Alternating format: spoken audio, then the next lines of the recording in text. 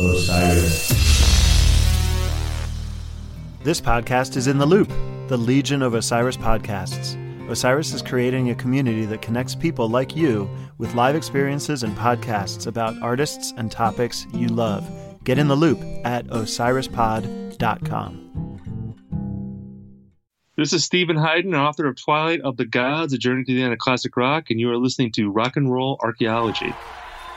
DIY and How Studios presents Deeper Digs in Rock, part of the Rock and Roll Archaeology Project. Music, culture, technology, and rock and roll. Now, on with the show. Hello, diggers. Welcome to another edition of Deeper Digs in Rock. Yes, Christian Swain here. I am the rock and roll archaeologist, and I'm behind the mic in San Francisco today. Home again. Kind of getting it together. A lot of work, lots of things going on. I think it's important for you guys to know that we are growing as a podcast network, Pantheon Podcasts. It's really taken another leap here, and we appreciate that. You guys are listening to a lot of our shows. I want to say, again, welcome to our old friends, our old diggers, you guys. You know who you are. And then welcome to the new diggers, the new friends over at the Osiris Network. So, hey, how you doing? And thanks to all who engaged in the conversation over the last few weeks. Sounds like some of you have taken to heart what I hoped for and left comments, sent some notes, helped out with a review or two. Really, so awesome. Really appreciate it. Knock on the door next to you and say, hey, it worked. You should do it too. Let your friends know. Yeah, always let the friends know about Rock and Roll Archaeology, Deeper Digs in Rock, all of the shows from Pantheon Podcasts. So, okay, here's the news. Yes, if you haven't heard, Pamela DeBar has arrived on Pantheon Podcasts with a new show that is pure Pamela. Please go listen to Miss Pamela's Pajama Party and let us know what you think. There's just the one episode out right now. Episode 2 is on the way. Should be any day now. So there's that. We really hope you like listening to Miss P as she builds and creates her very own show. I can tell you right away, each one will be special and unique. Purely Pamela. Purely just this woman who she's a great entertainer. She's just fun to listen to and insightful and charming. I think she's going to be a big star in the podcast world. So tune in early, go listen to her, and I think you'll thank me later. So. All right, I announced a few weeks ago we will be releasing episode 17 called Bookends very shortly. I'd say we're maybe a week or two out now. It's in the final stages of editing and sound design. And let me tell you, it's a big episode. Really, it's a double episode. It's about the New York music scene of the late 1960s. So like the town itself, it needed to be big. I'm not going to disclose too much except to say, we looked at the music of the Big Apple and decided to focus on the Park Bench and Park Avenue with some very influential acts. We're very much getting close to our ending of the 1960s. We have just a few more stories to tell before we move on to the debauchery and comfort of the 1970s. So there are lots of bookends. You'll see. We're kind of setting up some of these things that will come into play as we move out of the 60s and into the 70s. We've been in the 60s for a long time, for a couple of years now. So all of you who love the Rock and Roll Archaeology podcast, I know you're pining. We hear it, but we make them as fast as we can. And we feel like we're making progress and improvements on each show. So we thank your patience very much and know that you're just going to get a better show each time. So anyway, it was a big, long slog to get to this one and get this done. But like I said, it's a double episode. And I think we took another leap in storytelling, the production, and sound design. I think you're all going to love it. So Stay tuned. Episode 17 is very, very shortly coming, and can't wait to get it out there and everybody to hear about that. All right. Let me remind you about the Care of personalized daily vitamin pack that is made with honest guidance and better ingredients. I told you about them a couple of weeks ago and want to mention again, takecareof.com. You can find them there. And as you know, I am a vitamin junkie. Not over the top, but I take a few every day, and I have for decades. I don't carry a suitcase full and get searched at airports or anything, but I do think they help protect my health in some ways. And, I feel it's just a little bit of insurance. I'm not crazy in the homeopathic world, but I do believe that these things are good for me and just give me a little bit of boost and keep me healthy. So it's just, my routine. So I signed up with Care of a few weeks ago, and as I said, it is ridiculously easy. I went through a quick online quiz, ask a series of simple questions, and then they recommend a daily packet that's custom for my needs. Very easy and very convenient. A few days later, I received a 30-day supply, individually packaged per day, that I just open and take. So, like I said, very easy and convenient. I love not having to go to the store and pick up my vitamins now. So, here's the big thing for me. I am severely allergic to dairy, more than just lactose intolerance. I'm telling you, it will take me down for a day if I'm exposed to dairy. And a lot of vitamins either include dairy in them or processed in a facility that also processes dairy. Even that will kill me. Well, Care of takes allergies into consideration with that online quiz. And there are vegan and vegetarian options. And to me, that is a big difference with Care of. So do yourself a favor and go to takecareof.com and begin the survey to give yourself a healthy life. And hey, guess what? Weed Diggers get a special 50% off of your first month of personalized Care of vitamins by entering promo code DEEPER50. Now, you got to buy over $20, but that's the 30-day supply, $20, a couple of vitamins, you're good to go. All right. Finally, we love to promote good causes, and I think every company should at least have one organization that they work with that, just helps improve life around the world. So these guys, Care of, work with Good Plus Foundation. So a portion of your order, the money goes to this foundation. I think that's great. So again, takecareof.com, promo code DEEPER50, and you're good to go. Okay, Diggers, that is the housekeeping this week. So why don't we get to our show and meet our special guest?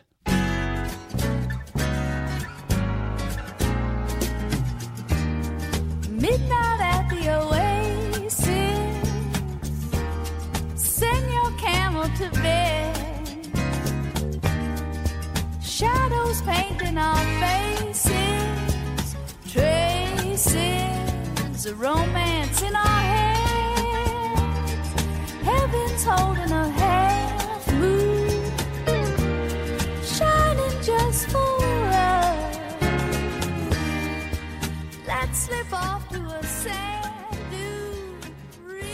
Yes, friends, with us today is very special guest Maria Muldaur. So I played Midnight at the Oasis, not because that is what she is most famous for, because sure, everyone knows that song, but really, to get it out of the way, Maria's story is so much deeper than that song.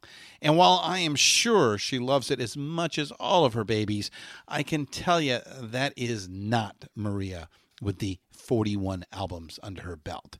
And certainly the song, made her a household name, but it is one song on one album of which she has 41 albums to her name. Yeah, 6 Grammy nominations, accolades galore, and most importantly, she's played with so many amazing musicians at the top of their game, just like her. Actually, Maria has always been much more of a throwback master than a pop princess. She was born and raised in Greenwich Village, always a bohemian mecca, and came of age as the folk revival was getting started in the mid-'60s. Throughout the 1960s, she was first in the Even Dozen Jug Band with David Grisman, Steve Katz, Joshua Rifkin, and John Sebastian, then later in Jim Quiskin's and the Jug Band. It's not until 1973 does she make her first solo album with a song who turned her into a superstar for a while. But again, that's not Maria. In the later 70s, she joins up with Jerry Garcia and goes on tour with the Garcia Band and is on the one studio album, 1979's Cats Under the Stars. But her love and the lion's share of her Songbirds discography are steeped in traditional Americana blues, folk, and her favorite New Orleans sound, or as she likes to say, Bluesiana. She does have a new album out, her 41st. Yeah, one for every year of her life. This one is the 2019 Grammy-nominated Don't You Feel My Leg, the Naughty Body Blues of Blue Barker, a collection of songs from one of Maria's very own heroines. Now, this is far more like Maria. So let's get to it. Let's hang out with the impishly sweet Maria Muldaur.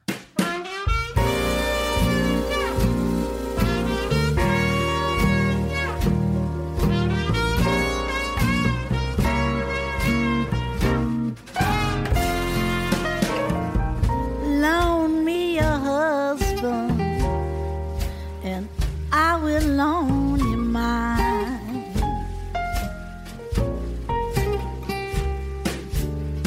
Loan me a husband, and I will loan you mine.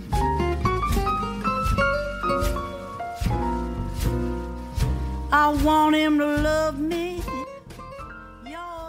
Welcome to Deeper Digs in Rock, Maria Muldaur. How are you doing today? I'm good, Christian. How about yourself? Well, I think we've had our first sunny day in Northern California in a long time. Thank God. I'm so happy. We need the rain, but a few days of sun doesn't hurt. No, the ground needs to kind of soak it up a little Yeah. bit. Otherwise, it causes a whole nother set of problems. Yes, let's that not we know even here. go there. So, yeah. No. But, it's a nice day to get together with you up here in Mill Valley, of which you've made it your home for a long time, right? Yeah. So, you were recently nominated for a Grammy, which you say is your sixth, right? Is My that sixth your Grammy sixth Grammy nomination, nomination. yeah. And still not a win. I'm just the Susan Lucci of the blues. What can I tell you? The Susan Lucci, that's right. And this is in the traditional blues category. Yes. And unfortunately, the statue went to blues legend Buddy Guy. Yeah. So I guess if Well, you're not going to fortunately win, for him. well, yes, yeah. Now, he's had plenty of Grammy Yes, he has. wins, hasn't he? So come on, time to give it up to somebody else. Huh? Well, when they announced him as the winner, the entire place, and it was the only winner that solicited this response, the whole place got up for a standing ovation. And I realized the guy's a legend. He's an icon. He's 80 years old. And if I have to lose to somebody, I'm happy to lose to Buddy Guy. Everybody on the list of nominees in that category were people I'm big fans of: Charlie Musselwhite, Elvin Bishop, Buddy. So it was all good. It's Yeah. all good. Just to be in that company is wonderful. Yeah. So let's talk about Blue Lou Barker. Born in New Orleans, she was one of the mid-century blues recording artists, perhaps not as famous as names like Billie Holiday or Dinah Washington. So what drew you to her? Well, it's a long story, but we've got nothing but time here. Right, so the reason you're asking me about Blue Lou Barker is because the album that I was nominated for is called Don't You Feel My Leg? The Right. Naughty Body Blues of Blue Lou Barker. So Don't You Feel My Leg was a song that I recorded. Yeah, you did once before. I did, and I'll tell you the story of that, the whole way the connection came about. There I was in L.A. in 1973 making my very first solo album, feeling totally in over my head and overwhelmed, and finding myself in the studio with all my musical heroes, Ry Cooder, Jim Keltner, David Lindley, etc. And on piano, I had asked for Dr. John, and those were the days. I was recording for Warner Brothers, so anything I asked for, they brought into the studio, and it was just a wonderful experience. Oh, I looked at the list of players on your first studio album. Yeah, there's like 40 players on it. Yeah, and it was just an awesome collection of wonderful musicians. And Dr. John, of course, brought not only his wonderful piano playing to the proceedings, but he also had a lot of good ideas. And one day he came shuffling into the studio and said, "Hey, Maria, I think I got a cool song for you." He pulled out a little cassette and played this song by a woman I had never heard of, Blue Lou Barker, who was a New Orleans blues singer. And she had recorded it in the 40s, and it was called "Don't You Feel My Leg?" And we thought it was a pretty cute song, and we put it on the album. And then the album came out, and much to everybody's surprise, it had this goofy little song about a camel on it that went on to just zoom to the top of the charts and stay there for many months. It was also when I got my first 2 Grammy nominations was for that album. Right. But as the months wore on, DJs were reporting in that they were actually getting more requests for "Don't You Feel My Leg?" And to this day, that's actually the song that I get the most requests from when I perform. Really, more so than Oasis? Yeah, because I don't know why. Because Oasis is romantic, but "Don't You Feel My Leg" is naughty. It is. Let's face it. It is very naughty, especially when you think of when it was originally recorded. Exactly, in the 40s. And, you can sing all the artistic, sensitive songs you want, but everybody always likes the smuttier ones, But anyway, so interestingly enough, because that song, in the end, Warner Brothers decided not to put that out as a second single, to show you how different the times were then than now. They thought that they called me up and said, "Hey, the DJs are wanting to put out, suggesting we put out Don't You Feel My Leg? What do you think of that?" I said, "Okay, great, sounds great." And they said, "But we want you to think of something. If we put out Don't You Feel My Leg as your second single, you may be forever pigeonholed and characterized as a red-hot mama or a sex symbol. So you really want to think about if that's the way you want to be thought of, or if you want to be thought of as a serious artist." I said, okay. So I went home. Can't you be both? Well, I should have thought of that at the time, but I thought about it over the weekend, and stupid young fool that I was, I came back and said, "I want to be known as a serious artiste." So they said, "Oh, you're probably right," and they didn't put it out. In other words, greed did not prevail with them. They also actually did care about my image and how I would come across, and my longevity as an artist. So and that was Mo Osteen and Lenny Warnica. Yeah, Lenny Warnica, right? They were that legends and great record men. Absolutely. Who understood they were the music. Into A&R and the development of an artist and so forth. I mean, and today when you think that the most rampant, blatant, pornographically graphic sex sells everything, that they were willing to forego all that and just care about me as an artist and what I wanted to project. So anyway, much to my regret, all these years later, we didn't put it out as a single, but it was still very popular and is to this day. Well, when it came time to send out royalties to all the songwriters who had written songs for the album, your first album, yeah, we tried to it contacted the publishing company that had published Don't You Feel My Leg, and they reported to find out how to send the money to the writers, the Barker or to the Blue writer, Lou and Danny Barker, and they said, "Oh, they're deceased. Send the money to us." So we went back to Dr. John and told him that, and he said, "Deceased?" He said, They are. Oh, you can cuss on this podcast. Can we? No Okay, worries. I'll say it again. Deceased, he said, the fuck they are. He said, I just seen him down on Bourbon Street 3 weeks ago. So with his help, we got their correct contact info and sent them the first of many big, fat, juicy royalty checks. And they were very grateful for that. And they were already in their 60s at this point. And This is 1973. So yeah.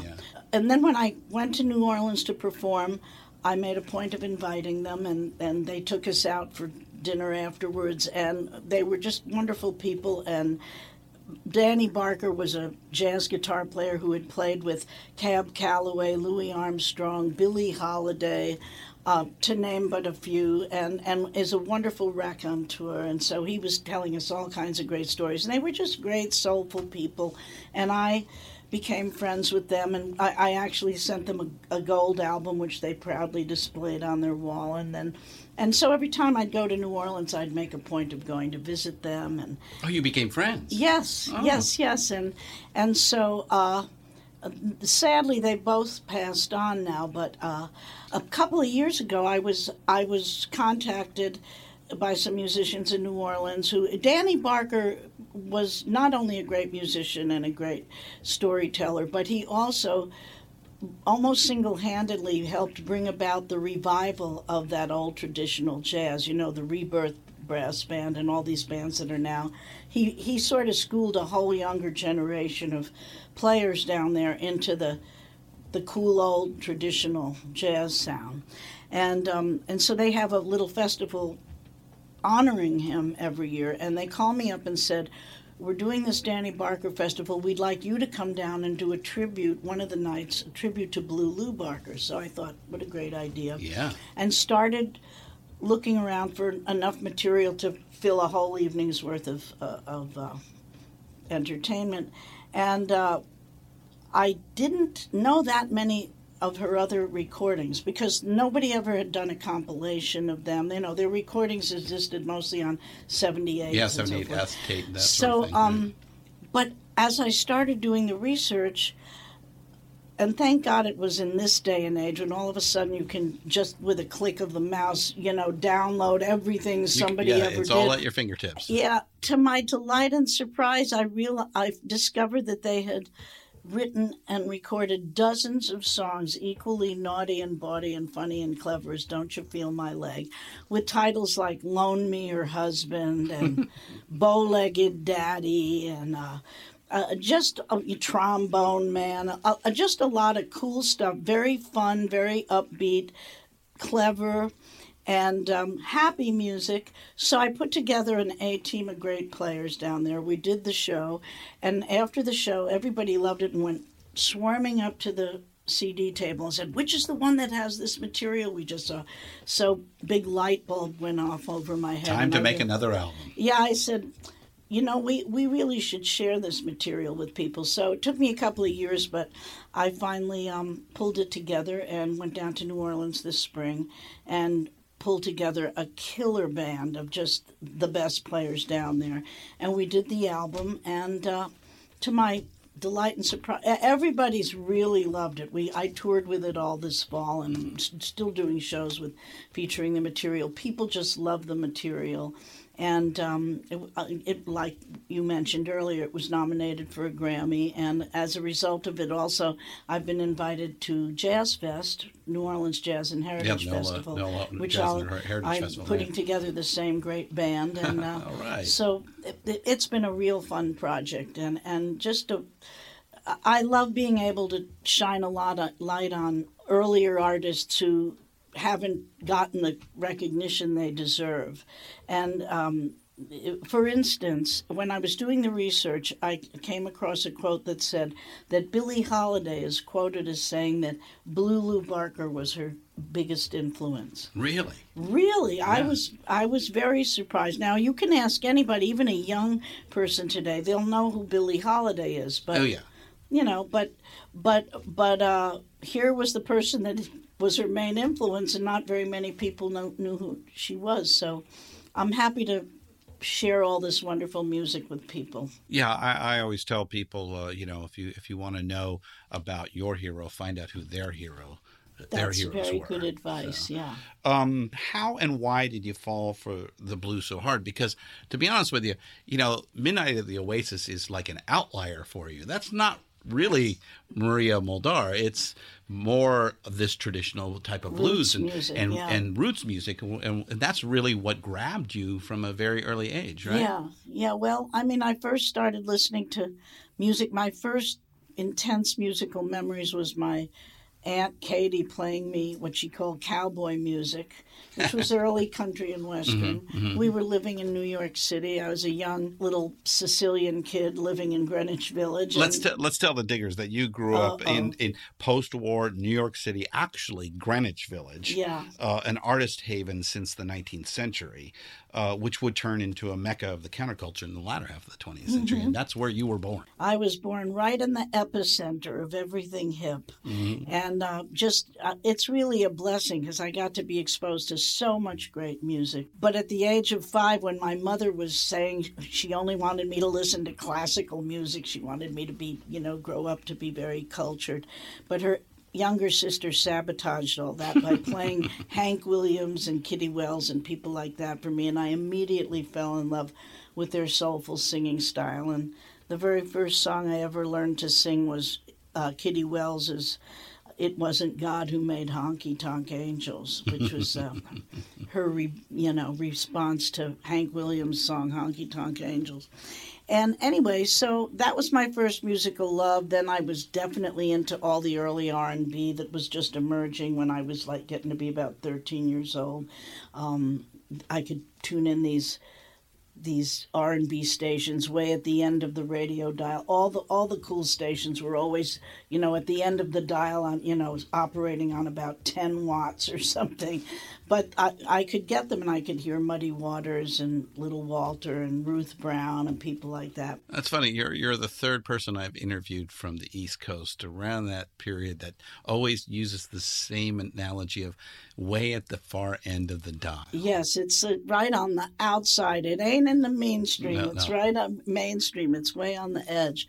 But anyway, so you're asking me about, I'm trying to give you a brief synopsis of my musical journey. With your family, and and you said it's your aunt who corrupted you to the dark side. God bless her. Yeah. Your mom wanted you to be an upright, as you said, a Sicilian proper lady here. But it was hopeless. I was already hooked, and so when I started listening to that early R&B, it was at the very same time it was kind of morphing into rock and roll. I mean, I remember listening to the Alan Freed show kind of when he started coining that phrase. Right. So I had a girls' doo-wop group, one in high school. Oh, you did? One in junior high with 3 Puerto Rican girls called the Cameos. And we did a lot of cover tunes, and sang at assemblies and stuff like that. And then I went to a high school in a whole different neighborhood and hooked up with 3 gals from the Bronx, and we formed another girls' doo-wop group called the Cashmeres. We thought that sounded nice, so sexy and classy. And I wrote some songs, and we went around to the Brill Building lying to our parents and telling them we were going to the library to do a book report. Right. And we had outfits in our lockers that we'd put on, tight white sweaters, tight black skirts, and we sewed a big velvet C on the front of the sweaters. For cashmeres, yes, right. Yes, C for cashmeres. And we would just go down to the Tin Pan Alley area in Midtown Manhattan and just go in the Brill Building and look on the directory and start on the top floor and just go into the offices of all these little record companies and music publishing companies and say, "Hi, we're the Cashmeres," and start singing. When I think of it now, I don't know how we had the chutzpah to do that. I could never do that now, but, you all must have been pretty confident in your voices. Well, yeah, we did sound pretty good. We had great harmonies. But anyway, this kind of seedy character named Harvey Katz saw us in the lobby and kind of approached us and said he managed rock and roll groups and so forth. And he named a couple that we'd heard of. And he actually did get us a record deal on Gone Records, which had the Shirelles and the Chantels. Oh. But when I confessed that to my mother, that we hadn't been going to the library all this time, and that I was only 15, so we had to ask. So the moms had to come down to sign a contract. Right. Mm-hmm. My mother just threw a fit. Really?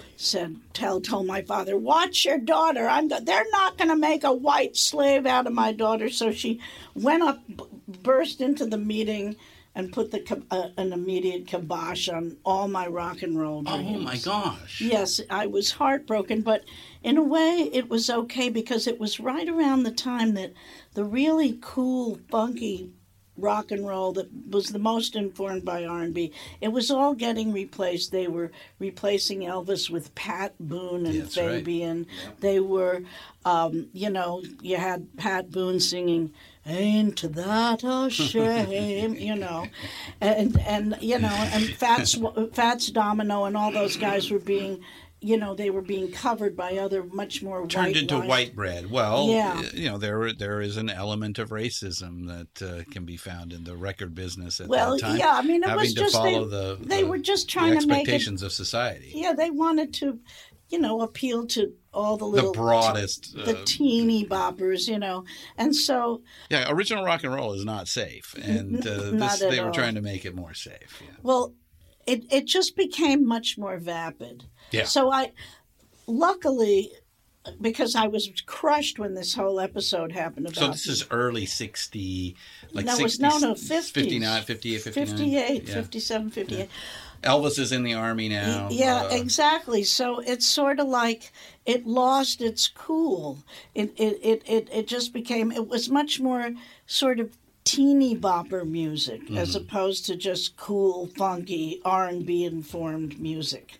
And so I lost my interest, but right around that same time I started noticing that right in my neighborhood around Washington Square Park, which is just a few blocks away from where I live, there was this whole folk revival going on. Yeah. And people in the urban north were starting to discover and explore all kinds of, I call it American roots music. It was called folk music at the time. Yeah, Woody Guthrie, the Weavers. They were all, Pete Seeger. There was all of those, but people were starting to discover all these early, like, Appalachian fiddle players. Oh, because the Alan Lomax material started to there be was the distributed Spokeways anthology that everybody started having, and the Smithsonian collection, and the Alan Lomax stuff. And for us to hear... So now, as we mentioned, and you already have an interest in this sort of music as it is. Yeah. So the thing is that I hear the music on the radio is getting more and more whitewashed. And so by the time you come to 1960, and here we are, and we hear these beautiful strains of bluegrass music and early blues and Mississippi John Hurt and Doc Watson, and it sounds so authentic and so soulful after a steady diet of How Much Is That Doggy in the Window and all the other crap they were putting out on the radio by then. So we all gravitated toward it. It just grabbed us all. And I just started going to the park and listening. You'd go around the circle. There was a big fountain in the middle, and, there'd be a little clump of people playing Appalachian fiddle tunes, some people playing bluegrass, some people playing blues. And I just wanted to absorb all of it. I just loved all of it, and I first started to.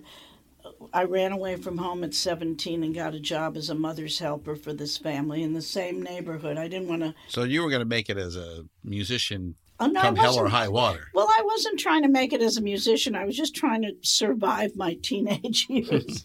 But these people, I feel like destiny brought me to this particular household. I had to take care of two little girls, and the parents went out almost every night, and they had walls of records. So after the parents went out and I put the kids to bed, I'd explore them. They had all Duke Ellington, all Fletcher Henderson. I mean, just great collections. Louis Armstrong, and the entire collection of Bessie Smith's original 78s, okay? Just to name a few things.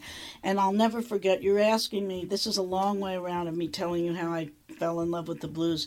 Bessie Smith, I saw this album, they were 78s and sleeves on these albums, and it said Empty Bed Blues, Part 1 and Part 2.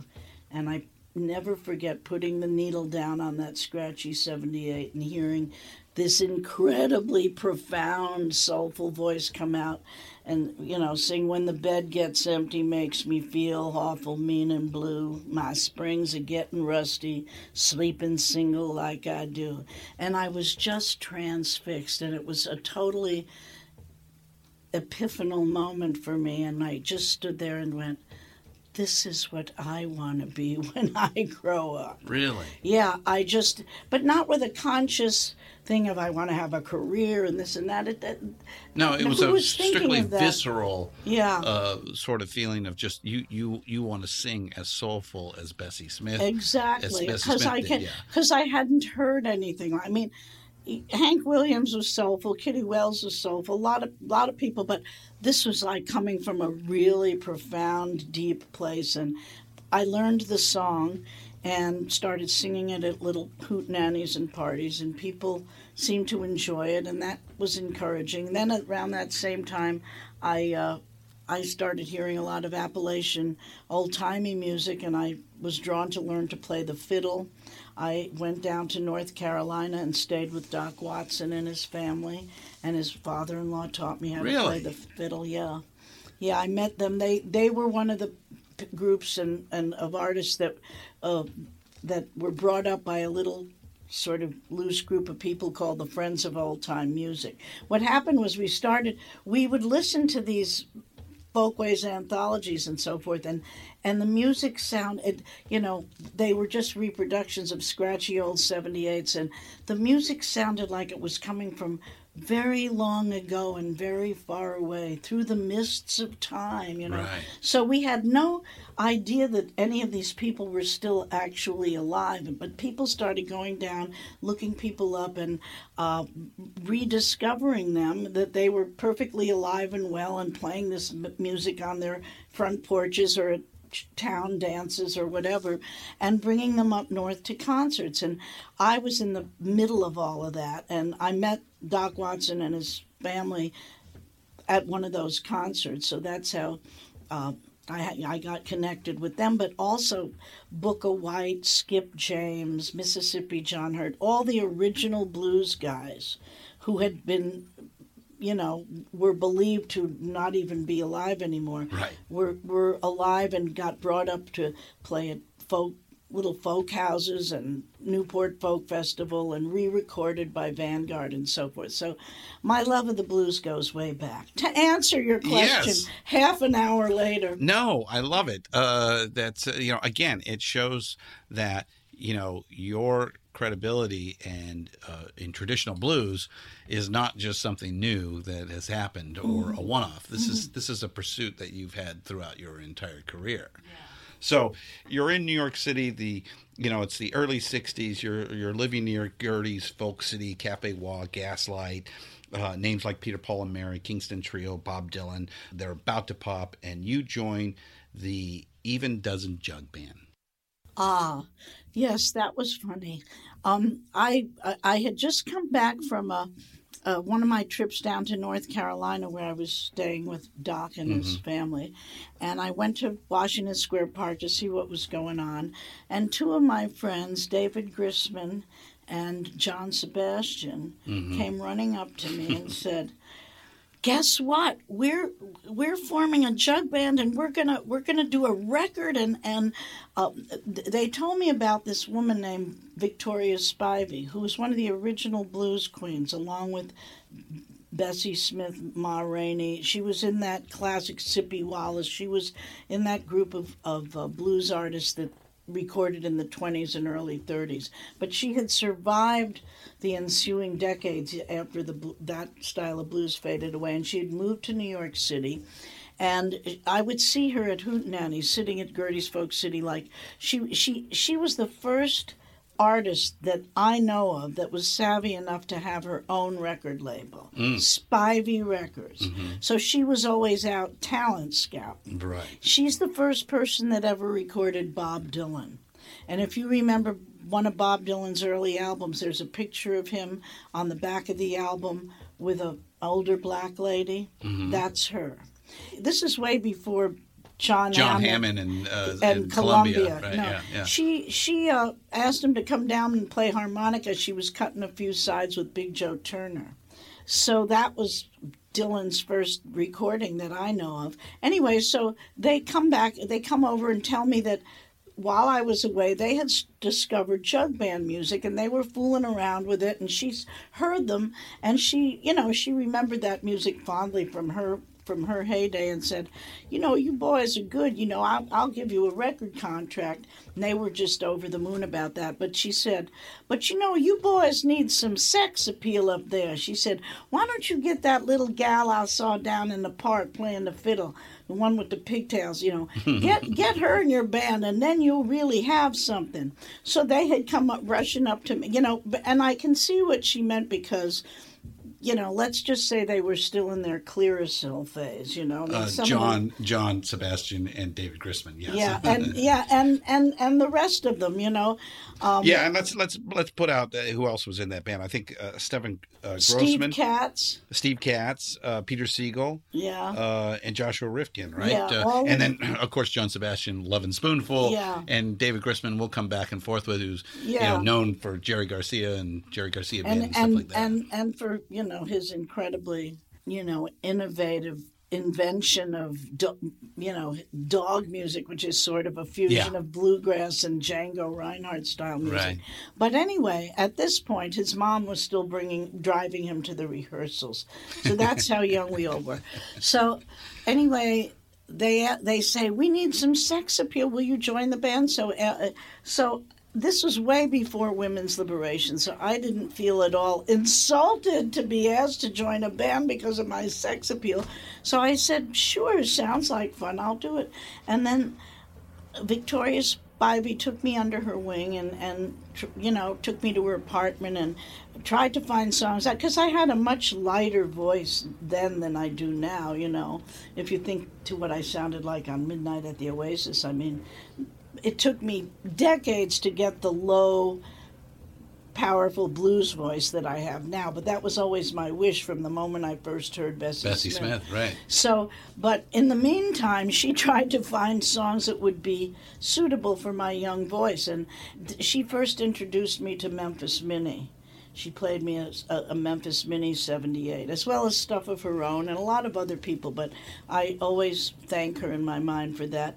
And she really schooled me. She said, now listen, when you get up there, it ain't enough to just sound good. You got to look good, too.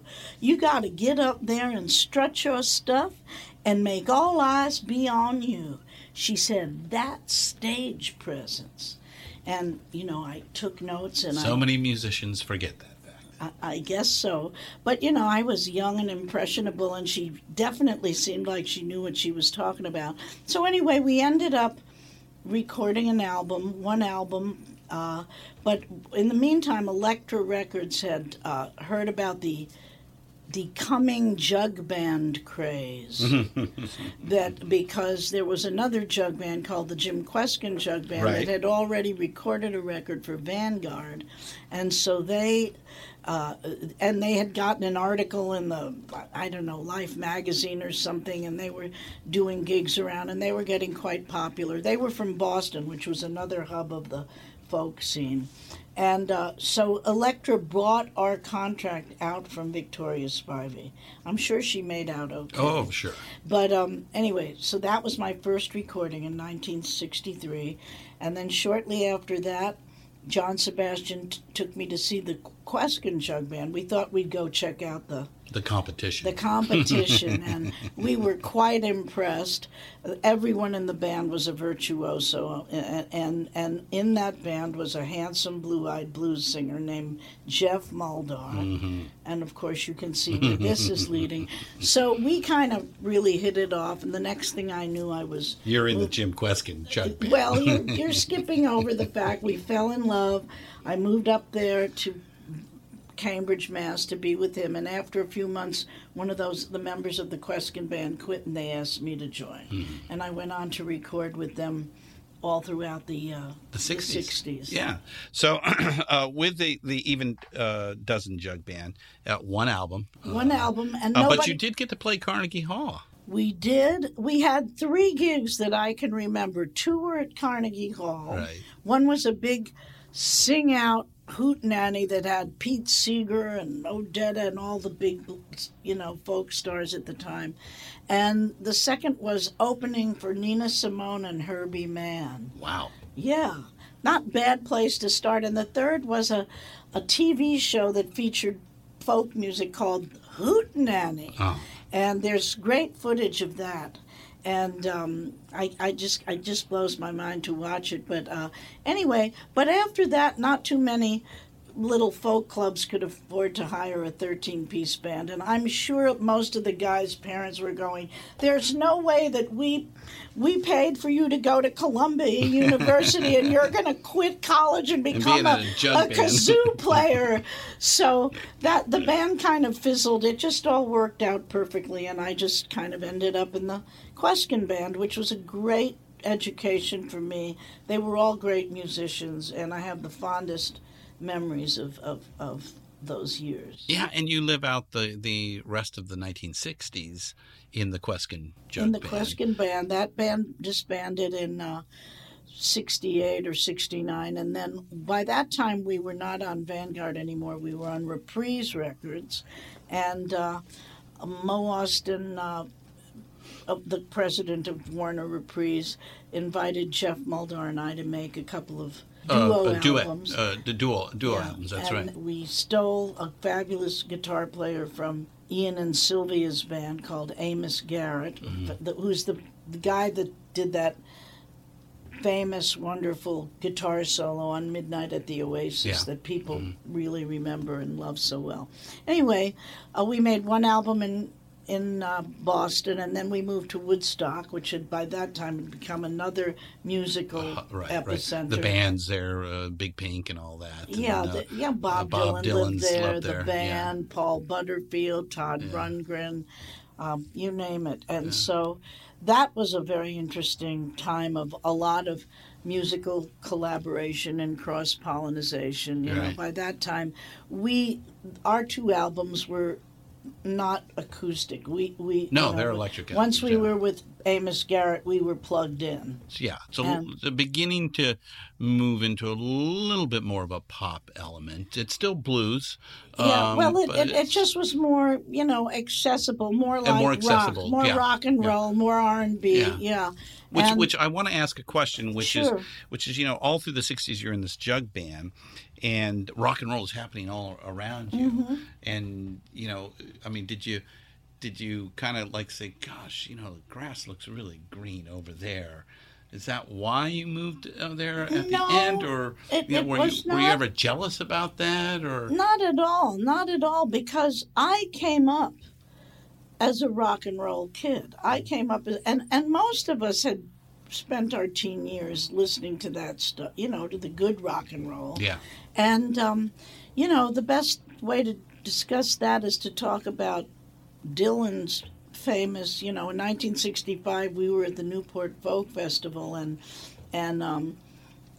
Dylan, the Paul Butterfield Blues Band had done a workshop, like maybe on a Thursday or Friday afternoon, and Dylan had heard them, and, he wanted to incorporate that sound. And he, too, came out of an intense rock and roll teenage, in high school, and there's the story of him getting unplugged at high school and all that before he went acoustic, and then went electric at the Newport Folk Festival. So what happened was we were very excited to think that this great Paul Butterfield Blues Band was going to, that Dylan had hooked up with them, and boy, that was going to be great. And I ran out in the audience. The jug band played in the first half of that set of that evening, and then after the intermission, Bob was going to come out. Oh, this is the 65 Newport Folk Festival. And I sat in the audience, and out comes Bob, and these guys come out and start plugging in their amps and so forth. Elvin Bishop and whatever the band was. Al Cooper. Yeah, Al Cooper was And Dylan started to play, and I thought it sounded great. But half the audience booed. No, a third of the audience booed. Another third of the audience cheered, and the other third didn't know what to think or what to do. And then afterwards, that sounds like a microcosm of America. Exactly. So it was like, and then there was just all this, just a lot of angst and turmoil going on about it, and afterwards, there was a lot of, there was the old guard like Theodore Bikel and Pete Seeger and all those folk purists, and they thought it was a big outrage and so forth. But Dylan never let that stop him. He went on to work with the band after that. And I didn't remember till I saw a movie about it a few years ago, a movie Don't that Look I'm Back, in. you're in. Yeah, that I'm in, Martin Scorsese. And it was at that point that I remembered that for a couple of years after that, he was booed everywhere he went, but he didn't let that deter him for a minute because it was a killer band, and that's what he wanted to do. But people have such rigid, preconceived ideas. I mean, nobody got upset. People like Muddy Waters and Howlin' Wolf played the folk festival numerous times. Nobody went, oh, heavens to Betsy, they've plugged in their guitars, And all the blues people made a natural progression from acoustic to electric. Yes. My big hero, Memphis Minnie, she was a killer a killer country blues guitar. She didn't just sing the blues, she played killer guitar and wrote and recorded over 200 of her own songs. That's saying something considering she started in the late 20s. Right. Now, as she evolved, she was also smart enough to marry not one but several great guitar playing husbands, So as things progressed for her, they migrated up to Chicago, as many black musicians did, and just black folks in general. The Great Migration. Yeah. And so the first song of hers I ever recorded, Won't You Be My Chauffeur, which later kind of got stolen into into Good Morning Little Schoolgirl, but it's the same licks, it's her licks and so forth. She went from being an acoustic blues singer and guitar player to plugging in. And why do you suppose they plugged in? Because they were playing in little juke joints where everybody was talking and getting drunk and dancing and shouting at each other and one thing or another. So it was a very practical decision to say, well, we can just plug into this little block box, and then no matter what's going on, we can be heard and we can hear ourselves. So, nobody had a problem with that. She had a big hit with Chauffeur Blues in about 1940. I don't have the exact year right. But that was the precursor to rock and roll, that stuff there. Oh, yes. And a lot of the stuff that I recorded on the Blue Lou album, which I'll talk about in a minute. But anyway, the point is, the real musicians had no problems with all these categories and separations. If it was good, try it. If it was soulful, if it was funky, if it said something, if you were good on your instrument, they liked it. Nobody made a fuss about that. Nobody thought Muddy Waters was inauthentic because he plugged in his guitar. So the whole thing was just a silly, artificial kind of construct that we musicians just ignored and went on to follow our musical paths, whatever they might have been. Well, you just follow the muse where it goes. And, exactly. You can't help yourself. You just have to do it. You can't help yourself. You just got to do it. So you and Jeff move out to California. No. Oh. No. Jeff and I, after living in Woodstock for a couple of years after we had made 2 albums now for Warner Reprise, which were very eclectic albums that just had, neither of us really wrote songs. He wrote a little bit. He's a great composer now, but at the time he did write a couple of the tunes. But I did everything from Won't You Be My Chauffeur by Memphis Minnie to Lover Man by Billie Holiday to what else did I record? Oh, Trials, Troubles, Tribulations, which is an old Appalachian hymn.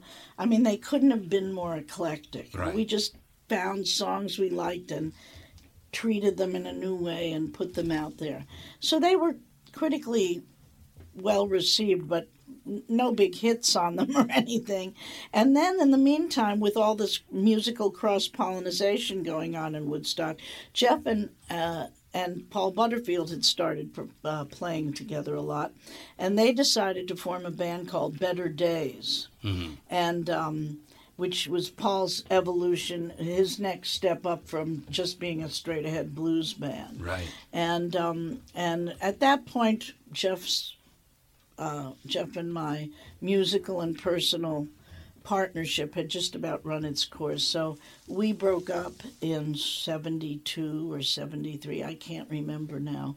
But anyway, I happened to run into Mo Austin in New York City, and when he found out that we were parting ways, he said, "Why don't you make your own album?" And I was really not sitting around going, "God, I wish I could get rid of this guy so I could have a solo career." But I thought it was better than becoming a waitress, which was all I had in mind to do.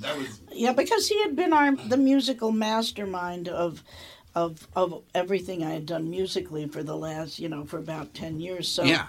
So I didn't really have big aspirations of being a solo artist, but who's going to turn down the president of Warner Brothers when he invites you to make an album?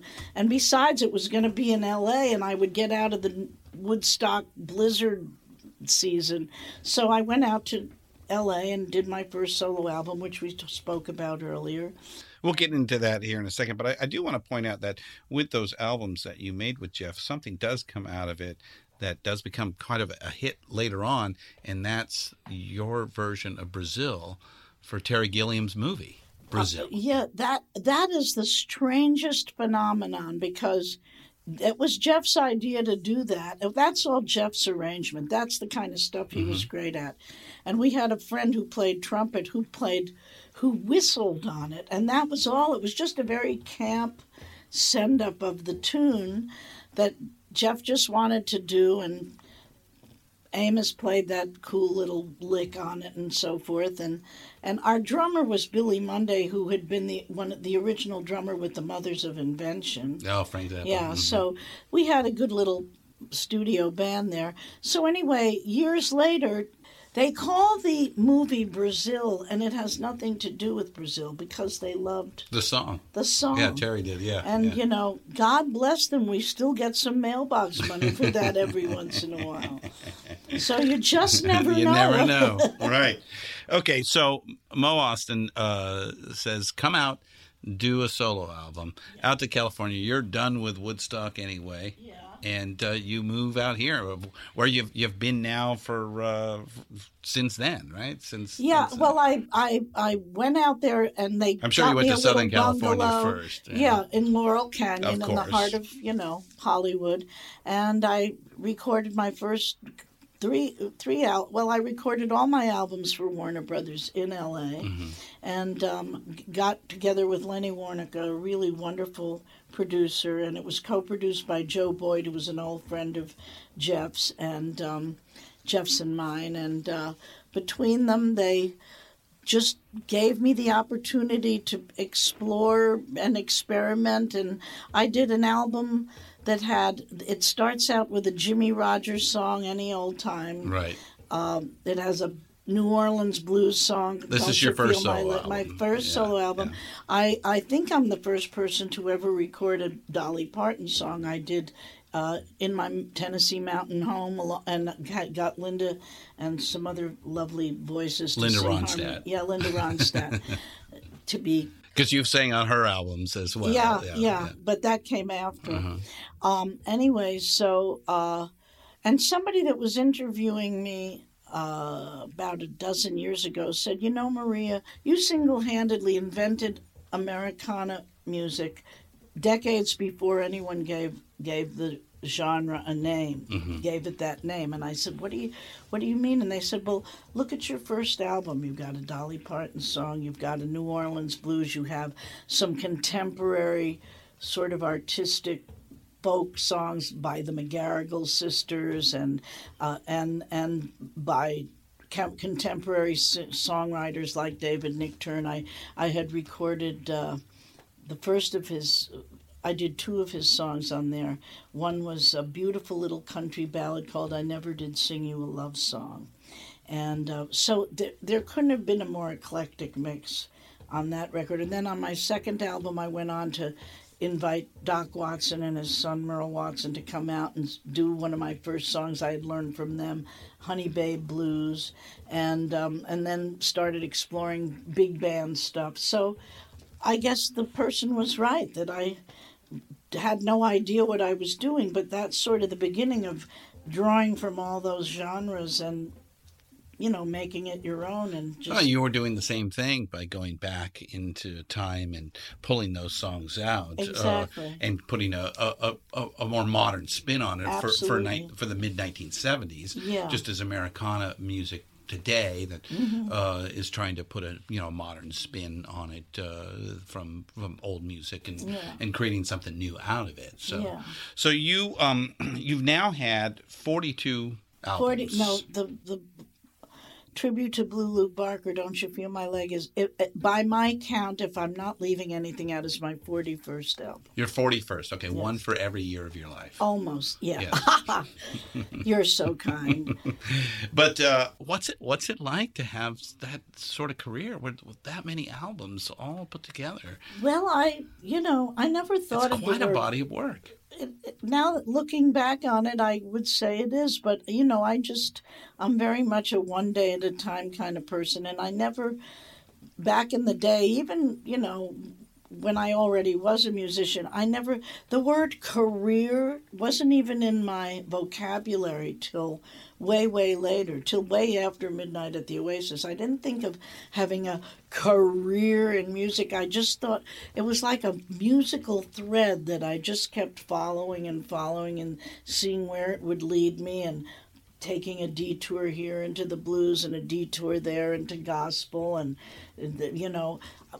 I forgot to tell you this, but before the Even Dozen Jug Band, I was the lead singer in a bluegrass quartet called Maria and the Washington Square Ramblers that featured David Grisman on mandolin. Mm-hmm. This is like in 62. Mm-hmm. So bluegrass, all these elements, and just following them along. And in the last bunch of years, I've recorded and performed all over the world with the band I have now is called it goes by Maria Muldaur and her Red Hot Bluesiana band. Mm-hmm. And Bluesiana is a word that I made up years ago to describe the kind of New Orleans blues and R&B and swamp funk that I kind of have been the most drawn to and where I settle most of the time. And that came about because after I wasn't recording with Warner Brothers anymore, in the 80s, Dr. John and I ended up getting together and doing quite a bit of duo gigs, just him on piano and me singing, and he would sing too.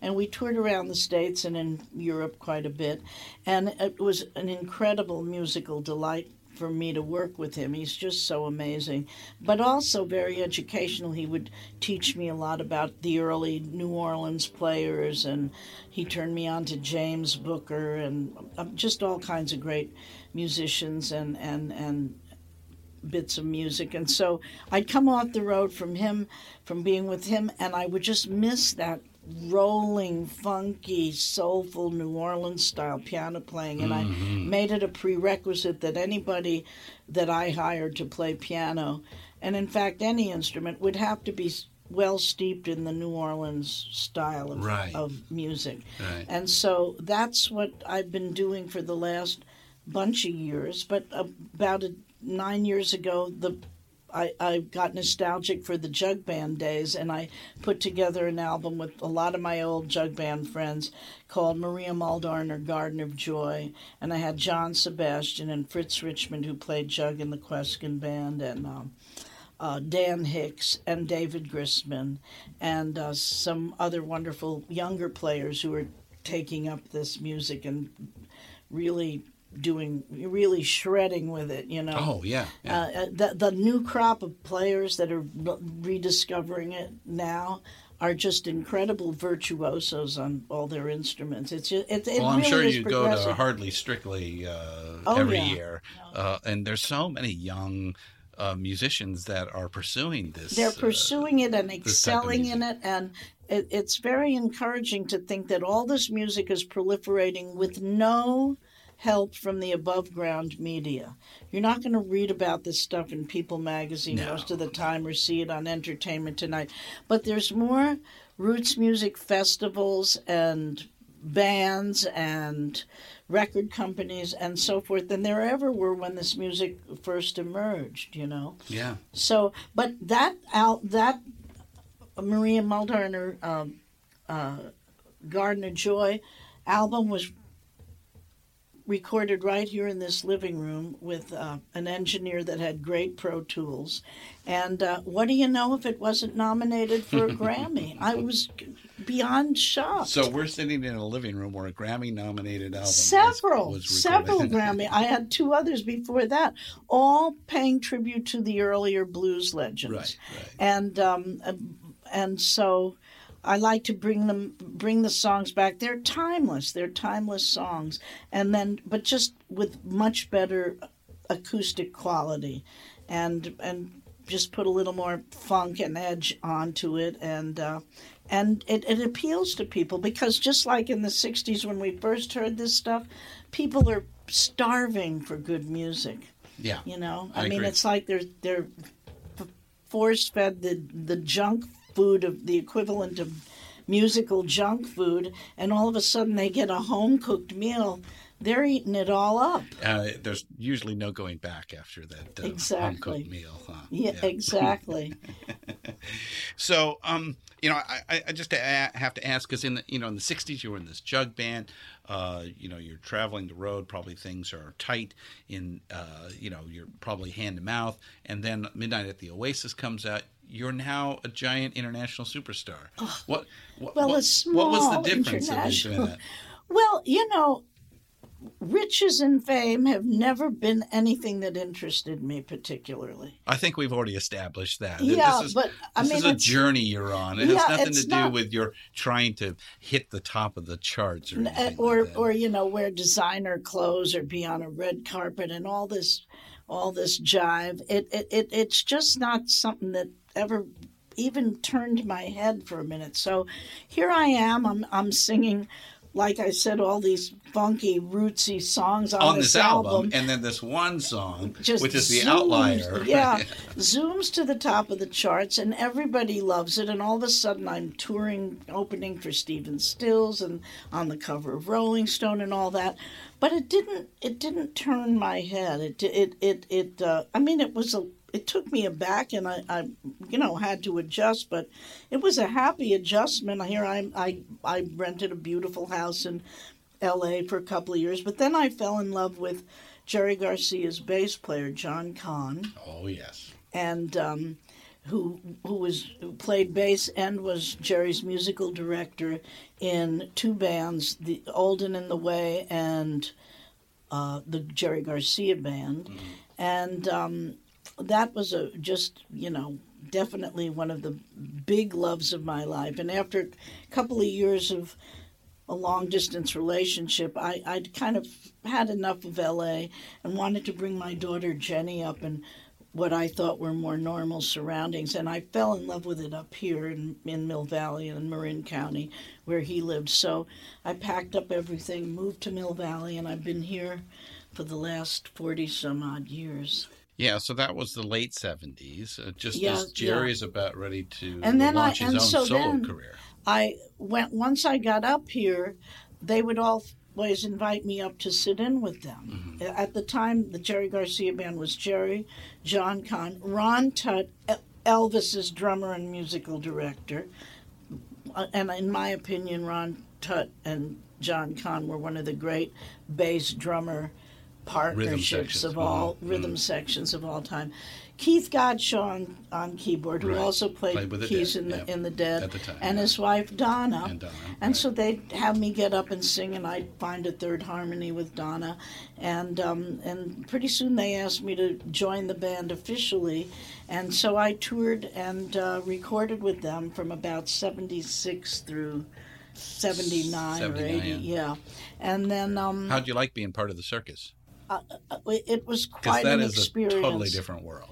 A totally different world, but it was just a big extended family, the whole Grateful Dead family, and it was a whole other cultural milieu to be part of. And as a matter of fact, this wonderful young band called the Garcia Project recently asked me to, would I want to be a guest artist with them, because there's a lot of Jerry spin-offs, but this is a band that very lovingly and reverently. There's a whole cottage industry. Jerry Garcia, Grateful Dead inspired acts, whether it's a tribute or takeoff or something else. There's just, like I said, there's an entire cottage industry now. I never would have ever guessed, but their particular thing I really like, because I was kind of dubious when they asked me. I was going, what can I do?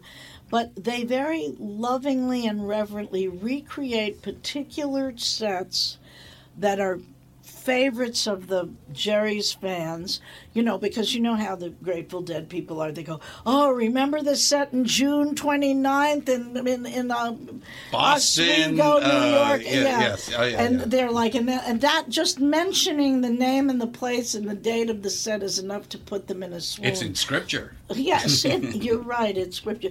So they recreate these sets and from a period when I was in the band, and so she sings the Donna harmony, and they took me on board to sing, what I used to sing.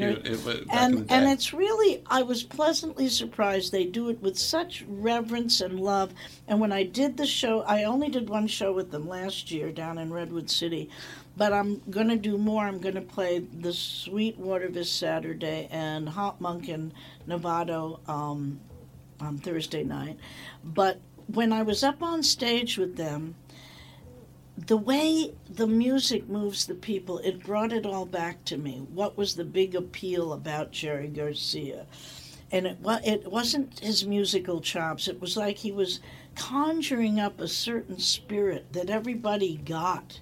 And it would wave. A musical Buddha. He was a musical Buddha. I don't even think he knew how or why that happened to be him. But Captain Tribs. But it happened with this band too. It's sort of not.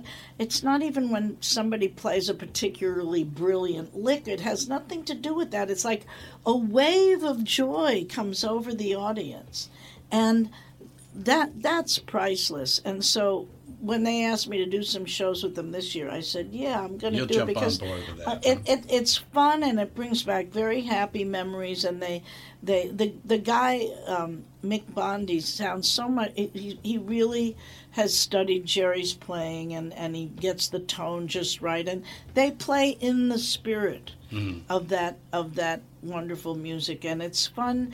And just like with my album, Don't You Feel My Leg, that I'm doing now, people in this dark times really need to be uplifted by music more than ever before. And I just went to the Grammys a couple of weeks ago, and I was struck. I had a great time. They had a lot of wonderful artists on, and I was struck by how many artists who came up to accept their Grammy spoke about the purpose and the power of music to heal and bring people together in community, one artist after the other. It was much more about that and acknowledging that. And nobody mentioned various political figures who shall go nameless or anything like that. But it was just understood we're all kind of under a certain kind of pressure and going through a dark time, and everybody expressed such gratitude for just the power of music to bring us together and lift us out of that funk and just make us joyful for a minute. And that's what I've always been about. And I experience it with the Garcia Project, but also when I do my Blue Lou Barker material, which is very funny and, like I said before, upbeat and kind of, it just kind of lighthearted. People, I've always had good bands and always tried to sing well, and so very often in my career, people have come up to me and said, "Oh, we loved the show, and your band is so great, and your voice sounds great." Now they come up and they grip my arm and go, "Thanks, we really needed that." Right. It's like people need music, live nourishment music. for the soul. Pardon? Nourishment for the soul. Absolutely. Live music, bringing people together in community. There's nothing like it. Yeah. And so I'm glad that I'm still able to do that. Well, I think we are in a period where live music has come back to the forefront. Given the situation with recorded music, and that there's not the money to be made that there used to be, due to streaming and just the process of the music business itself. The fact, as we talked about earlier, it's kind of hard to find things these days. There's so much. There's so many artists and bands and singers and songwriters out daunting. there. It's really hard to rise above the noise. But the live music connection, that can always be had. And it's funny because the money's not in the recorded side nowadays, more on the live side, which is really the transaction that you really get is being there, which cannot be duplicated on television, and it really can't be duplicated on a recorded device. Yeah. You really need to be there to see it, Exactly. to kind of get somebody. For example, I'll just say it myself that when I was younger, I had a friend. All about Bruce Springsteen. I hated Bruce Springsteen. What are you talking about? Until he said, "I bought you a ticket. We're going to go to the show." After that show, I'm like, "Oh, wow. I totally get it. Okay, now I love Bruce Springsteen." So it's really the live connection, and we're in this interesting time where live music seems to be everywhere, and it's within the grasp of people's hands. And to your point, dark times, certainly a transition. We're moving from one world to another world, not too dissimilar to what happened 100 years ago. The industrial age had come in, World War I had ended. That pretty much wiped out the old Victorian Napoleonic world, and now this new world was being built. And we're in that position today. I hope it's not as traumatic as those eras were, but we are there. We're now in this new information age, this interconnectedness, social media, and how we interact is all changing everything. And it can be helpful and a great tool, but it also can be damaging as well. It doesn't take the place of listening to music. And when I think of how we slave in the studio to make sure the EQ of the bass is just right, and are the trumpets placed just right, and should my voice be up or down a dB? People who produce, and I produced all my stuff in the last bunch of years, we slave over this stuff. And now people are listening on these dinky little cell phones. It's just insane. Yeah. Or on the MP3 itself, which is you lose a lot of audio quality from that. Exactly. But it's good to acquaint people, but there's just nothing like like you say, the live connection, like being together and realizing that we are together physically in the physical world and not just in the cyber world. And that's that live music that guarantees you that, and I think you would agree with this. My only advice is when you go to put your cell phone away. Oh, I don't play. And if I see someone who tries to be doing that, and the taking of the photos, do you want to talk about that? I say, I didn't travel 8 hours to get here and play for you tonight. And I'm not here to, pose for a close-up. I'm not here. You're not Cecil B. DeMille. You aren't Alan Lomax. You're not a good recorder. Put your cell phone away and enjoy be the moment. Here be now. present. Right. And every time I do the the rest of the audience claps, and they're very appreciative of that, because how can they've paid money to come to an event, they've driven at least a little bit of a distance, stood in line to get in, and then they want to experience, they think they're going to capture it on a little cell phone. It's insane. Right. If I let them, there'd be people that would just try to experience the whole concert that way. But more and more, I've been outspoken about this, and now I see that more and more artists are feeling that way. It's agreed, like, yeah. you know, you're singing your heart out and they're looking at their cell phone. Oh, no, not in my It's supposed concert. to make the emotional connection, and you ain't going to do it through the cell phone. No. Put it down. Put I completely agree. Step away from your phones, people. So before the Blue Lou Barker album, it had been since 2011's Steady Love. So why so long between the two albums? No, I made another one in 2012, I believe, called Memphis. First came Memphis Mini. Oh, That's another one. Was that a compilation? No, it wasn't a compilation. I had Steady Love was an album of my bluesiana music, another one that I recorded in New Orleans. And that had a lot of kind of funky swamp funk stuff on it, and it was a little gospel-y, a little R&B-y, you know. And then I wanted to do a tribute to my all-time heroine, Memphis Minnie. Mm-hmm. And, you know, another thing we've been talking about is how timeless this music is. She recorded in the 30s and early 40s, and yet the music is still moving people today. I got Bonnie Raitt, Ruthie Foster, Coco Taylor, who's, you know, known as one of the queens of the blues. Who else was on that? Oh, God, I'm drawing a blank. But Phoebe Snow, to name but a few. Rory Block. I got all these different blues female artists to do one or two of Memphis Minnie's tunes, and I did about a half a dozen of them myself. Also recorded here in the living room. Right here in the living room. Yeah. That's amazing. That's crazy. All right, so two questions. Looking back at your long career in music, what do you think about when you close your eyes at night? If I'm looking back, well, I'm mostly looking forwards, I guess. I mean, I feel incredibly You're still blessed. pulling that thread. I'm still pulling that thread. I've got, you know, all kinds of interesting ideas I want to explore. But I look back and I can't believe all the amazing artists and musicians I've been blessed and privileged to have made music with and gotten to meet and know and make music with. I mean, everyone from people we've already mentioned, Dr. John, Ry Cooder, Bonnie Raitt, Mavis Staples. I actually sang a duet with Hoagie Carmichael. Really? On a song of his called Old Rocking Chair. I worked with Benny Carter in an all-star big band with Ray Brown on it, and, you know, just you name all. I looked out in the studio at the time we were recording together, and I just thought to myself, oh my God, these cats all played with Duke Ellington and Billie Holiday, and they're playing with little old me, you know.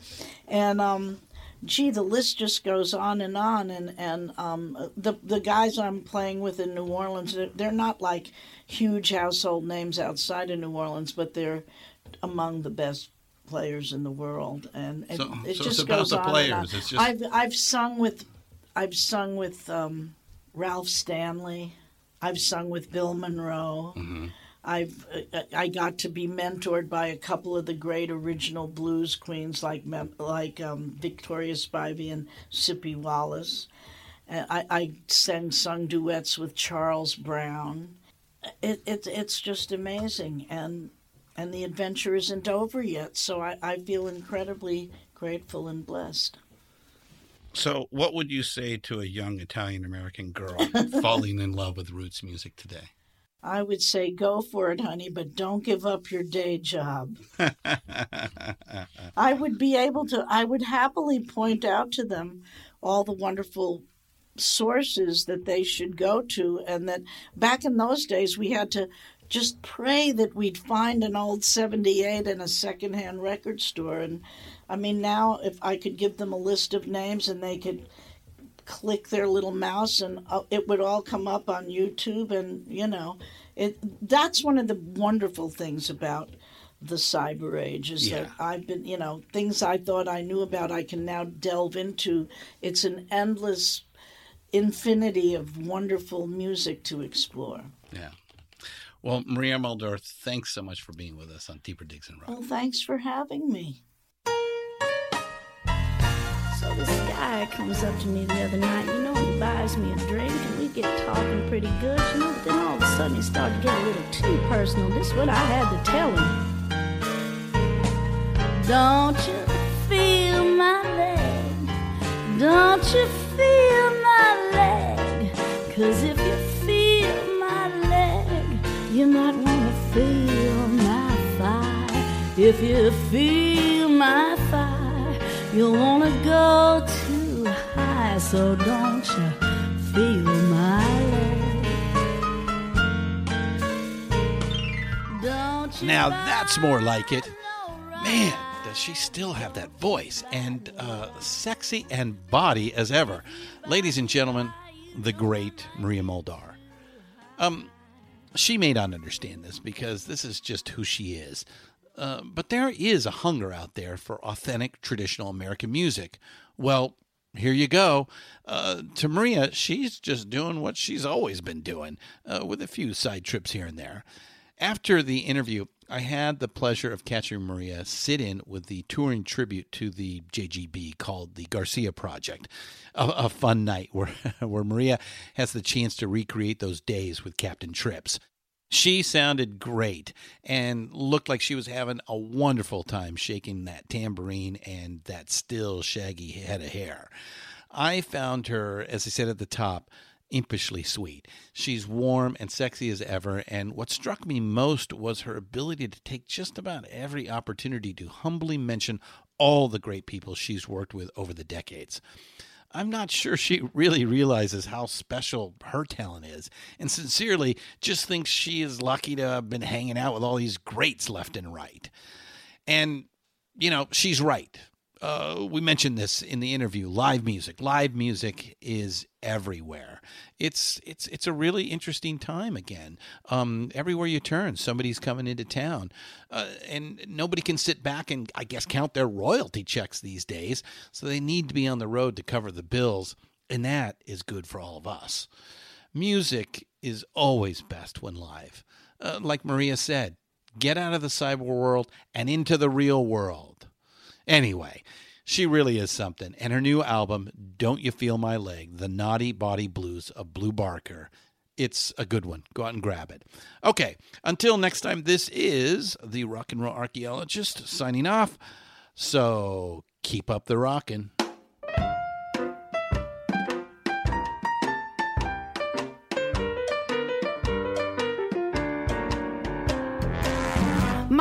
Mama, look at Sis.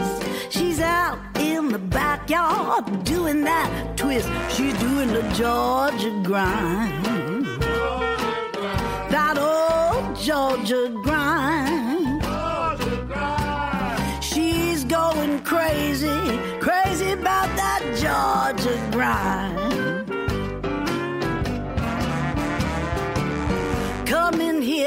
Come in here right now. You wanna be bad, but you don't know how. Doing the Georgia grind. That old Georgia grind. Everybody's talking about the Georgia grind.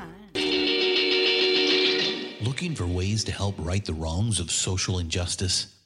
Oxfam America works with people in more than 90 countries to save lives, develop long-term solutions to poverty, and campaign for social change. And we do it with the help of our friends in the music world. The Beatles were Oxfam supporters back in the day, so were the Stones. And through the years, musicians and music fans have helped Oxfam push hard to work for a just world without poverty. Folks like Radiohead, Coldplay, Pearl Jam, DJ Shadow, and many, many more have encouraged their fans to join the effort. You can too. Go to oxfamamerica.org to learn how you can help. Deeper Digs in Rock, produced and hosted by Christian Swain.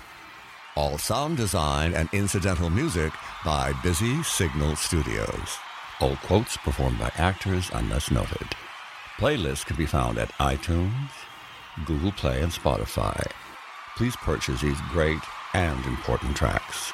All songs, clips, and references can be found on our show notes. Please visit rnrap.com for more information.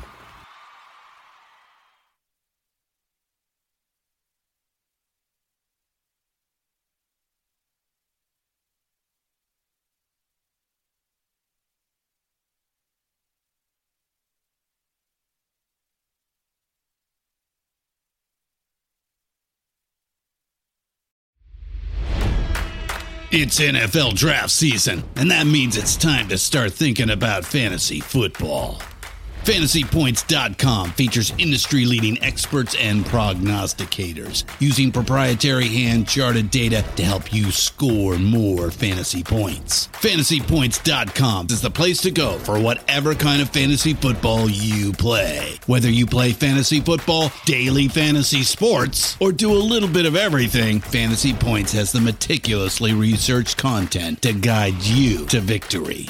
And why wait for the fall? Fantasy Points also covers the new spring football league, the UFL. Join the guru, John Hansen, Scott Barrett, Joe Dolan, and other massive names in the fantasy football universe with an exclusive offer. Use code Pantheon for 15% off any Fantasy Points package, including the all-in package, with access to every article, tool, and data nugget that Fantasy Points has to offer. That's FantasyPoints.com and code Pantheon for 15% off at Fantasy Points. FantasyPoints.com, code Pantheon. Score more fantasy points.